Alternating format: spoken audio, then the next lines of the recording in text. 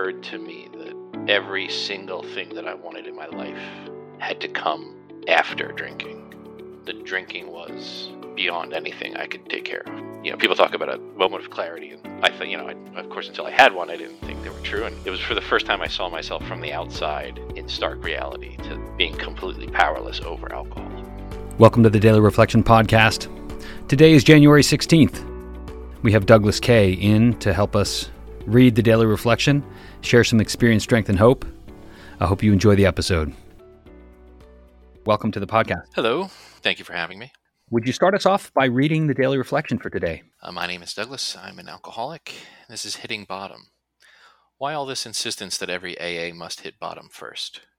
The answer is that few people will sincerely try to practice the AA program unless they have hit bottom. For the practicing AA's remaining 11 steps means the adoption of attitudes and actions that almost no alcoholic who is still drinking can dream of taking. 12 Steps and 12 Traditions, page 24. Hitting bottom opened my mind, and I became willing to try something different. What I tried was AA.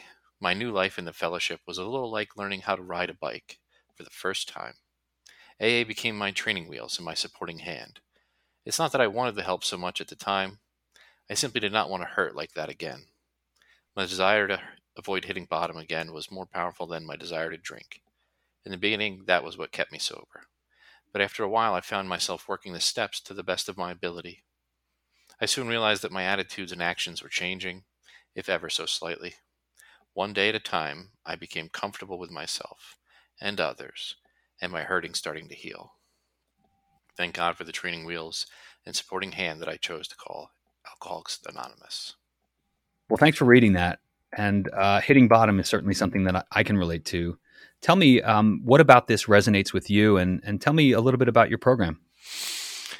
Hitting bottom for me was really a strange thing because I had always considered myself an alcoholic, but I didn't grasp the concept of powerlessness over my alcoholism.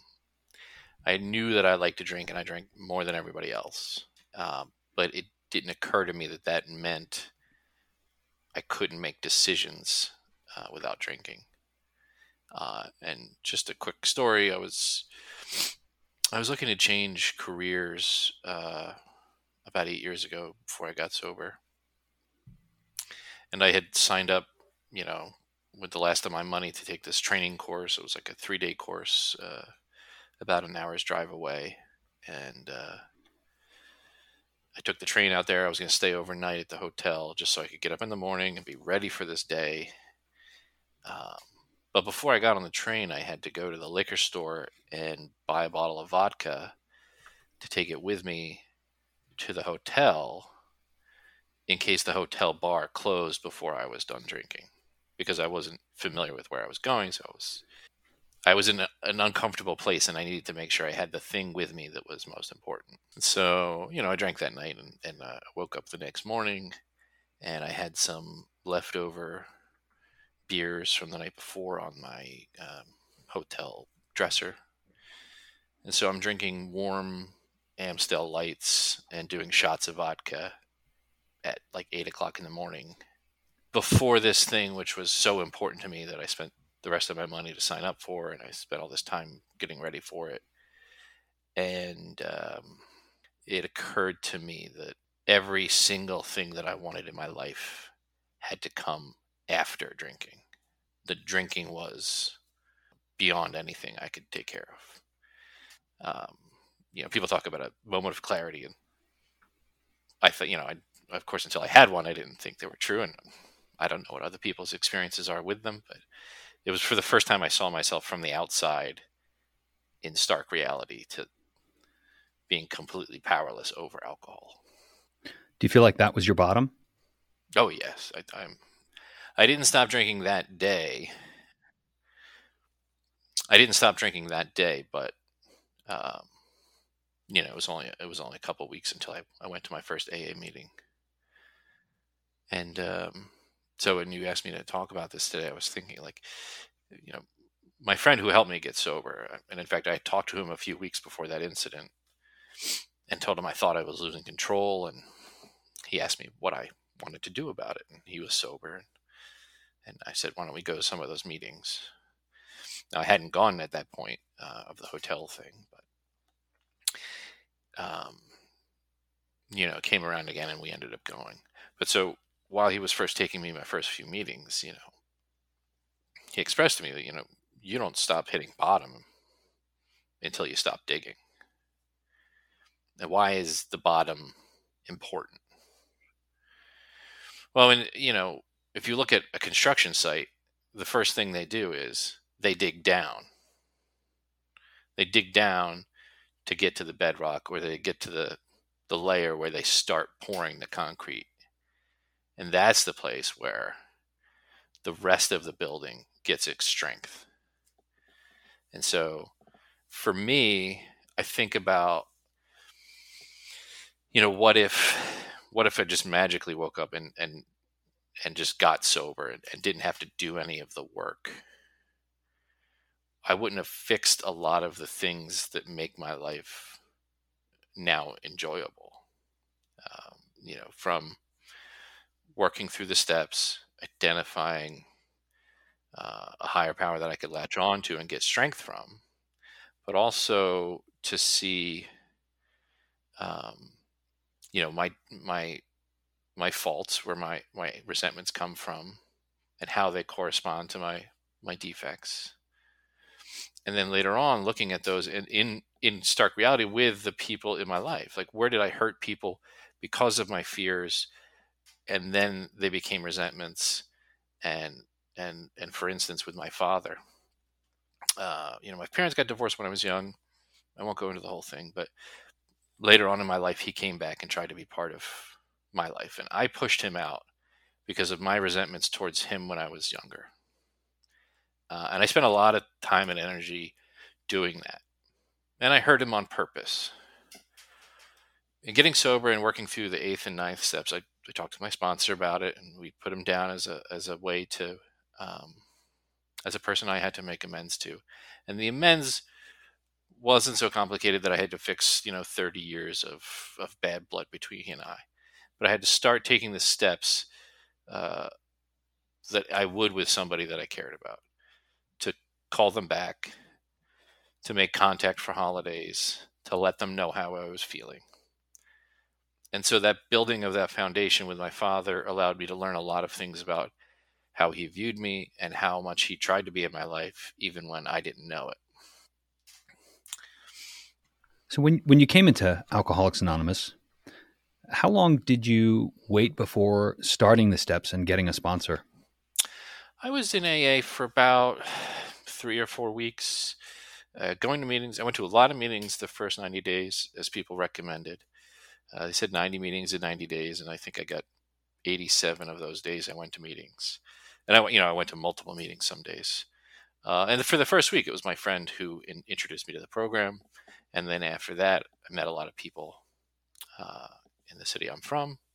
And luckily, there were plenty of meetings to go to. And so I got to see a lot of the same people at different meetings. And so after about 2 to 4 weeks, it's probably 3 weeks, I asked somebody who I'd seen at multiple meetings, whose demeanor and peace of mind and concern for others was something that I was attracted to, and I asked them to be my sponsor. And so he was my sponsor for the first year. We started reading the book immediately, within a week. So I would say within the first month, I got my sponsor, and we started reading the steps. Did you try other ways to get sober prior to coming to Alcoholics Anonymous? I had not tried to get fully sober. I never said to myself, I am going to get sober as a way of life. I had tried, as I think a few people have tried, to prove to others and to myself that I wasn't an alcoholic by not drinking for a finite period of time. And the finite period of time that I imagined was important was 2 weeks. I'm not sure where I got that value from, but I said, I will not drink for 2 weeks. And I gave people an excuse. I was doing it for my health. And after about 10 days, I started drinking. I figured 10 days is nearly 14 days. So it counts. It's double digits. And that was the only time I tried to get sober. Hmm. Oh, I'm sorry. That's actually not true. I started drinking when I was really young in like grade school, and I stopped drinking in 8th grade because I was going into high school and I had to be serious about life. Mm. But I didn't consider getting sober because I didn't consider myself an alcoholic at the time, obviously, because I was in the 8th grade. It's not that you can't be, but Right. uh, I just saw it as like a moral choice at that point, and Mm. not a necessity of my life to get sober. Hmm. That's an interesting concept, and I think so many of us. I'll speak for myself. I certainly had the ability at times early on in my drinking career to stop for short periods of time, but I always ended up going back to it. But I felt like I had that decision. Do you ever feel like maybe you crossed a line where you lost the ability to choose not to drink? I'm from New Jersey, and the joke about New Jersey is, what exit are you from on the Yeah. turnpike? And I just remember, many times, you're driving with other people and they don't know where they're going, and they pass the exit and you don't realize until you get to the next one. That's how I think of my drinking, Mm. and the point at which I could have gotten off was in the rearview mirror a long way before I even realized I'd passed it. Mm. Yeah. So anytime I think of that, like that point of no return, it, it was way behind Yeah. when I realized it. I relate. I think that's a good way to look at it. Yeah, I got sober in 2013. I think probably the point of no return was probably 2009, 2010, where I switched from, joyful, happy party drinking to drinking out of anger and spite. The reflection talks about realizing at some point that your attitudes and actions were changing. How long after you started to work the steps and you had a sponsor and you were going to meetings did you start to recognize that you were changing? People noticed that I was physically changing, that I started looking physically healthier, because I had been bloated and I had some small health issues related to drinking a lot. So other people noticed that in me before. I remember distinctly around 5 months, I was having dinner with my mother at a restaurant, and she said to me, "You seem really calm lately." And that was sort of the first time I realized, like, oh, there's a significant enough change in me that the people who know me really well can see it in my attitude towards life. That I'm not sort of, when I was drinking, every morning I would get up and there would have to be something external that I would have to get into me or get for me to make me feel better. Whether it was drinking, whether it was sex, whether it was money.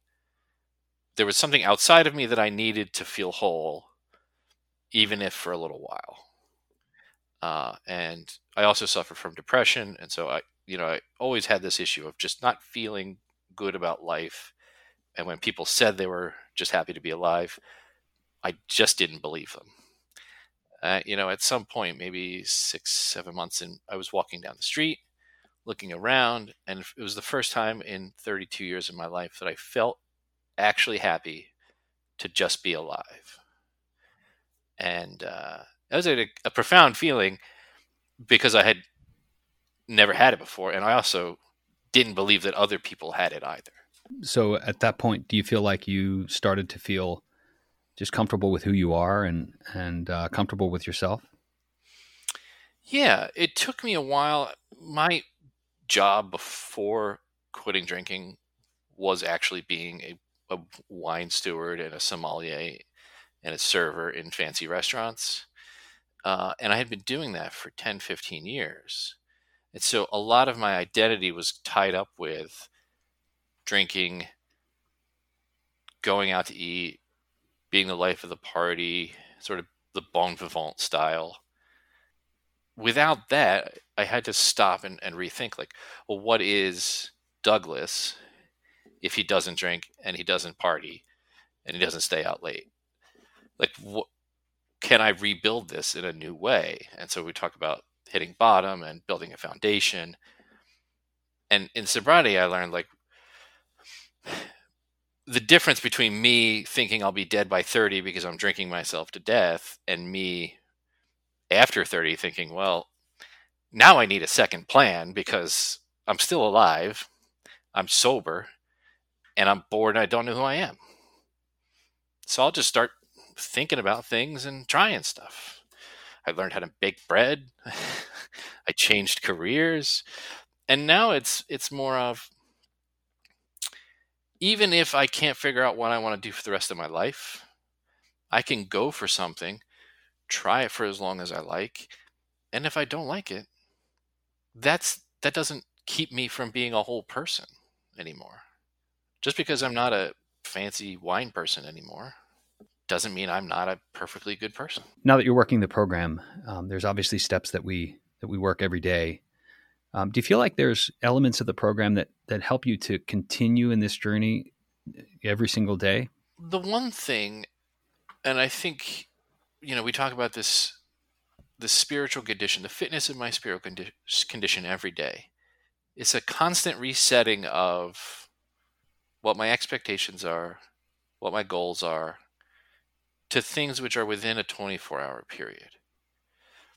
And so if I had a terrible day yesterday, yesterday was good, but if I had a terrible day yesterday, or if this morning was terrible, it's not going to last forever.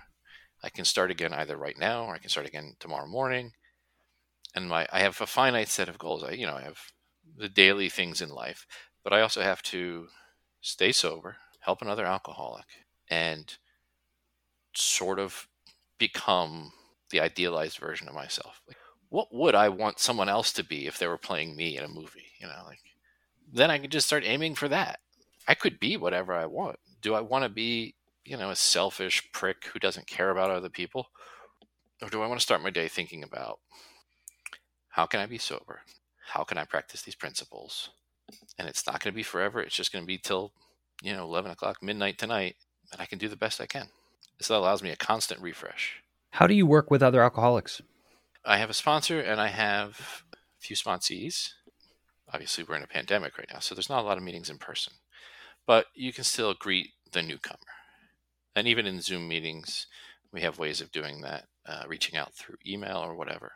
But greeting the newcomer is sort of the place where it becomes the rubber hitting the road.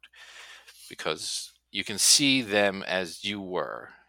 And you can also think about the people who greeted you and thought, let's welcome this person.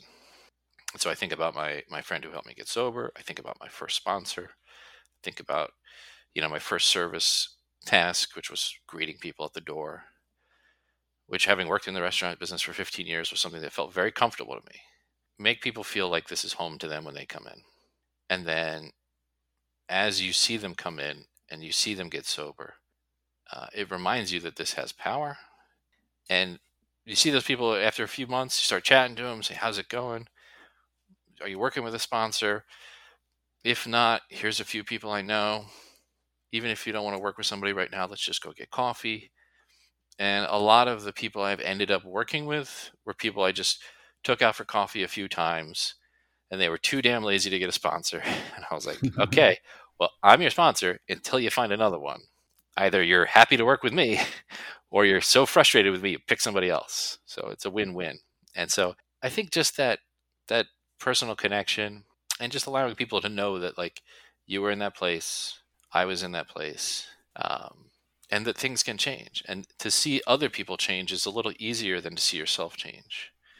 And so I think greeting the newcomer, on their first day and then seeing them when they get their year is a constant reminder to us that, oh, damn, I was like that and I changed.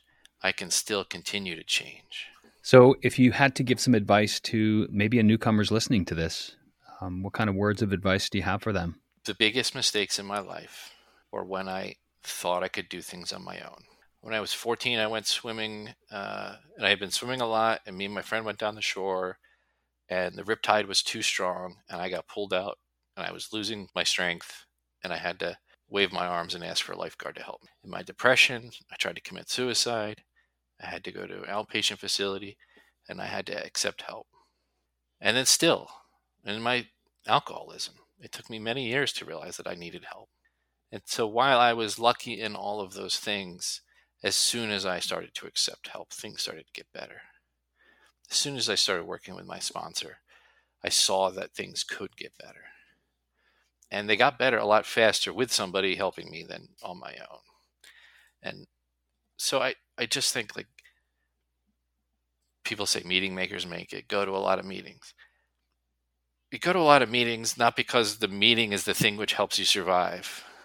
It's the people there you connect with who talk about exactly what you're going through, what they did, and that's also where you meet your sponsor. It's where you meet people to get into service with. And it's where you see other people thriving by using this program. And I think that's the best thing about meetings, is whether online or in person. That's so important. So the concept of hitting bottom, there might be people that are maybe on the fence about taking the drastic step of coming into Alcoholics Anonymous because maybe they feel like they haven't hit that bottom. Do you think it's absolutely necessary to feel like you've hit your total bottom? I don't know. What I tell my sponsees who are starting to work with other people, like they're getting sponsees of their own, is that in the 12th step discussion in the big book, it talks about reaching out to people. This is a seed that we're planting. I don't call 911 every day, but I know what to do when I need it. I know how to dial that number. I don't need to go to the hospital, but I know where it is. If you don't think you're at your bottom, but you think maybe one day you might, come to a meeting, stay for the whole hour, don't. But you know where it is now. And you know a little bit about what's going on. And so I think just having that seed planted, that you're not alone when you're ready to come full time, ready to come for a little bit, whatever. As long as you know where it is and who those people are.